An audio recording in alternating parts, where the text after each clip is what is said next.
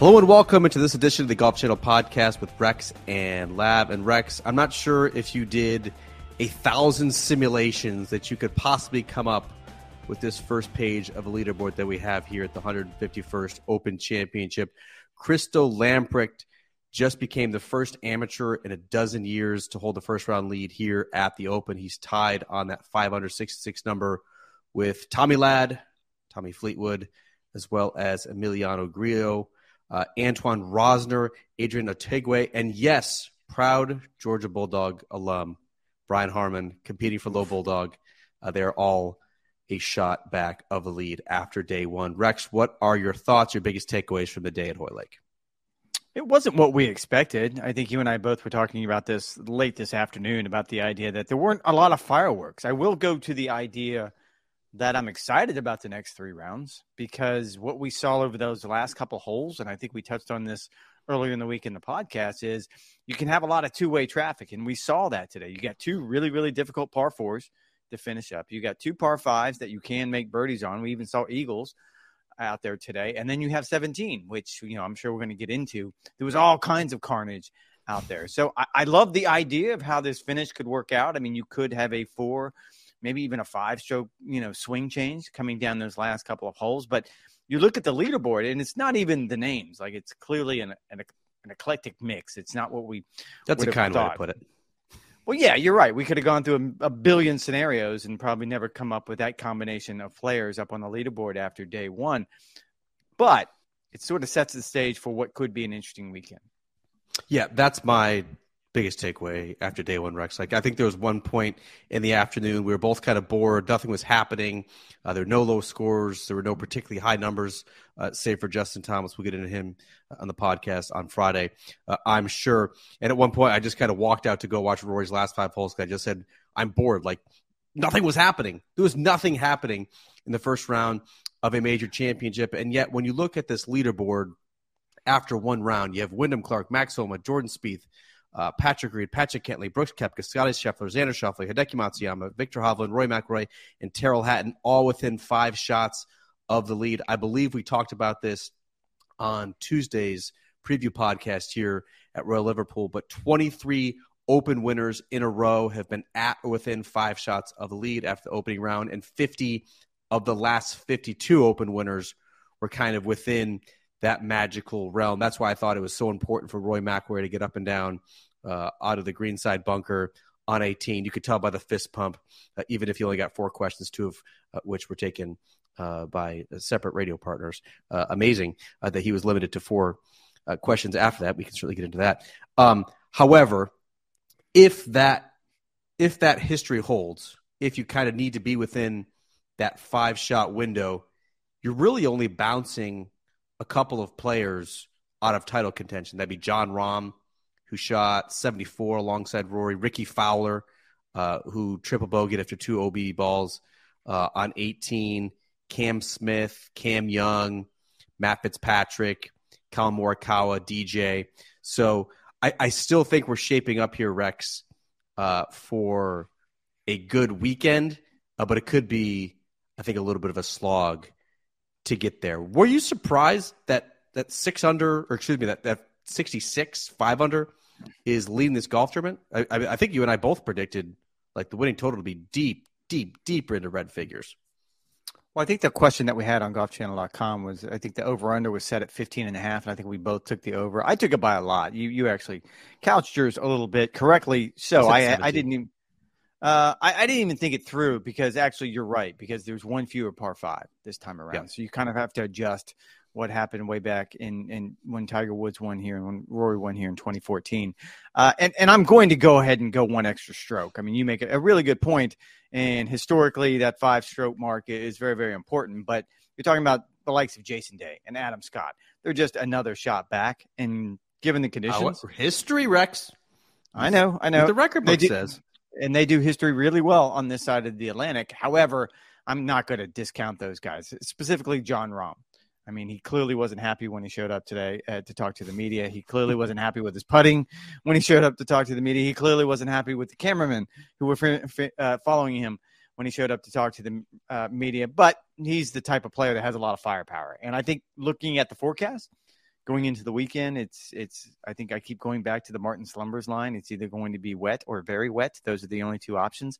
And I think the wind's going to come up, and all of those things are going to factor in. I don't think there's a couple of those guys on the top of that leaderboard, Tommy Fleetwood being the primary one in my name, he's going to go anywhere.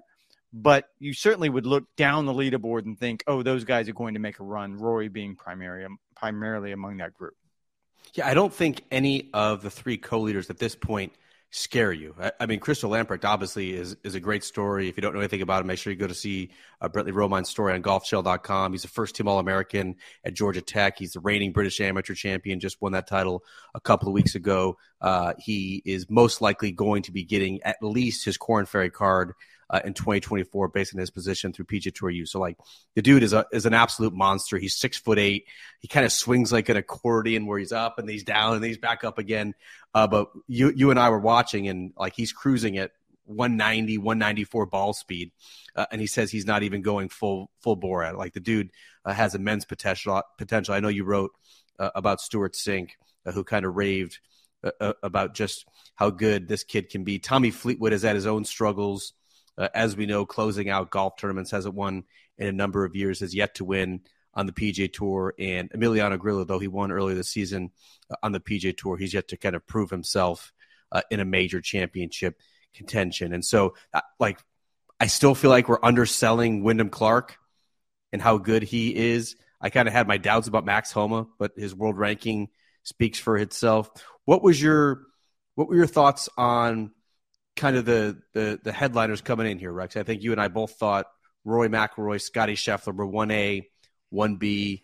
You throw Brooks Koepka in that mix in the top five as well. I didn't think any of those guys necessarily did anything to certainly ruin their chances, and I actually think they're quite well positioned here as the conditions maybe ratcheted up.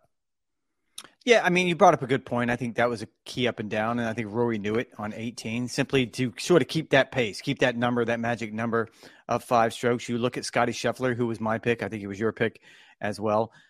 Again, it goes to what we talked about earlier in the week. Like, I think he had 34 putts. He's not last in the field in putting, but he's really, really close.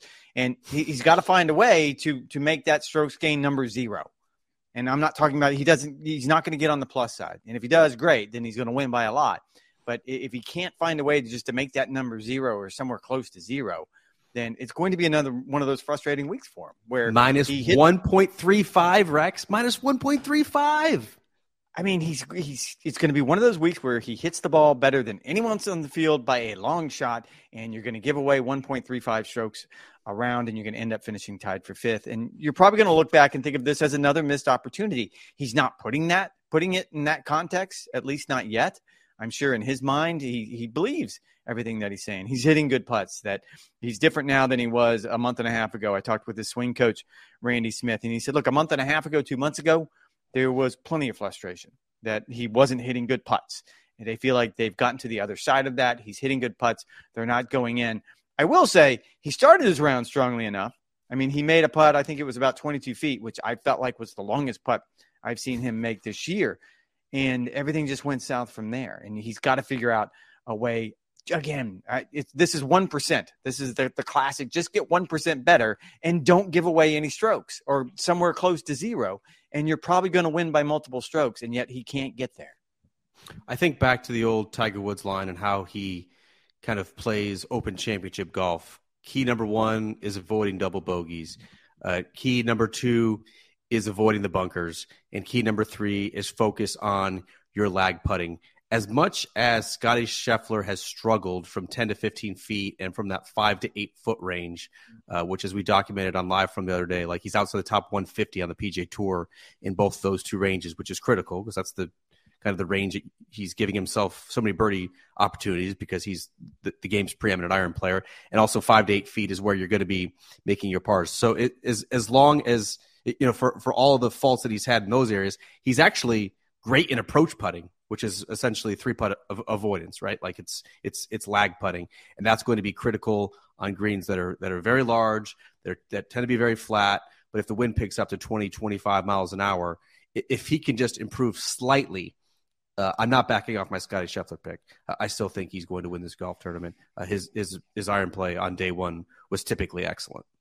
I'm not backing off that pick as well. I still like it. I still like Rory. I feel like if you look at kind of the way he started last week at the Scottish Open, he was very, very slow. I don't think he got off to one of those blazing starts. If you look at the way Brooks started today, and he didn't seem like, I mean, listening to him talk when he got off the golf course, he was really indifferent to the entire round. And yet you look at where he is on the leaderboard. Sounded just like the PGA, didn't it, Rex?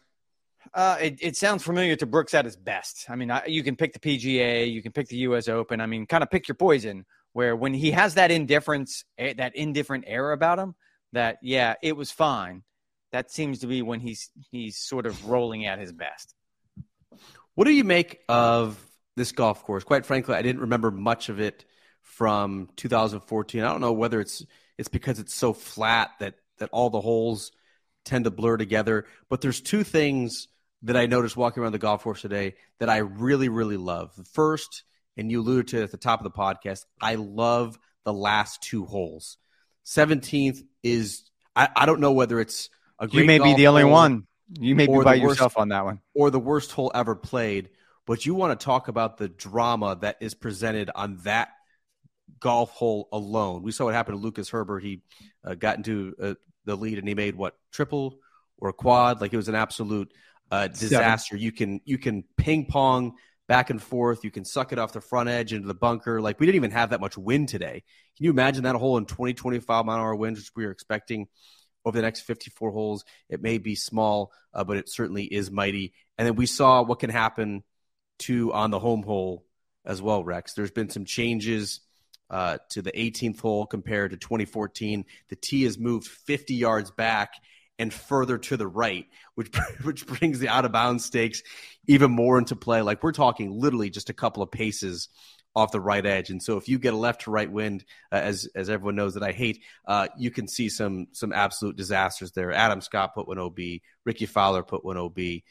There were a dozen players, including Justin Thomas, who had OB balls on the last hole. Yeah, 2 balls for Ricky Fowler. Like I'm not sure this is the greatest course in the links rota, but I do think now with the tweaks that they made since 2014, I do think there's the potential for some crazy drama and some carnage over the weekend.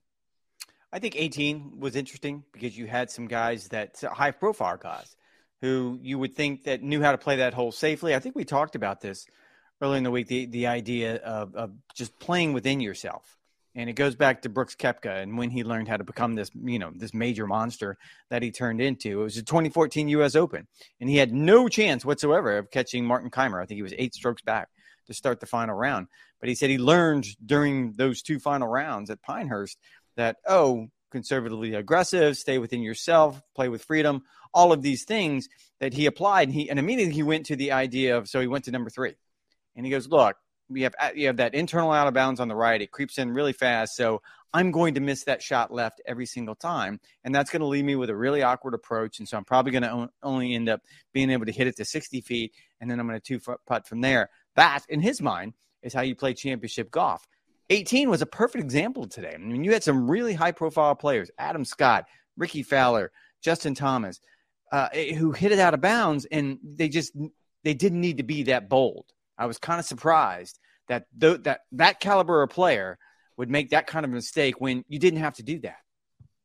But can you imagine the tension you're going to feel if you have a 1-shot lead heading onto the 17th tee? Like you could win by 3 or you could lose by 5. Like you can make big numbers on both of those holes. And you mentioned kind of bailing out and playing the smart shot on 18. It's tricky though, because you have bunkers left, which as we've seen is basically just like a splash out. Like you really can't advance it out of the bunkers. And you have some deep hay just off the left-hand side. If you're going to miss, you got to miss way left, kind of like where we walked in today onto the golf course, where it's matted down. It's not out of bounds over there. You're not going to lose it. You actually have a better angle into the green or potentially laying up. So it's going to be very interesting to see what the final groups do for the strategy on those 2 holes. Sausage fingers up. Go ahead. Well, and to your point, and you talked about the bunkers, and there's been a lot, and we were talking about this on Live from tonight. I thought Brad Faxon made a really good point. These are even unique to links golf courses, to rotation courses, because not only do they have the steep reverted face wall, not only do they kind of leave you in difficult positions where you have to hit out sideways, they're flat. At the bottom, it's completely flat. Whereas in normal, in bunkers over here, you have some sort of, I don't know, bowl type effect down at the bottom where you can end up with an uphill lie and you can use a pitching wedge and get it moving in the right direction. These just end up stopping right where they land 9 times out of 10. And you're ended up with these crazy shots. I mean, we saw John Rahm, I think it was in the 18th fairway, where he literally just had to chip out not only sideways, but he had to chip out no further than 2 feet outside the bunker because all of a sudden you bring rough into play and you're trying to give yourself an angle and a good lie. These have to be the most difficult bunkers in all of professional golf. Yeah, that was 18 green. I was actually standing there, and it was a little bit silly. So he was turning basically his back away from the flag. He was actually signaling to the reporters who up against the grandstand, like, "Yo, move it."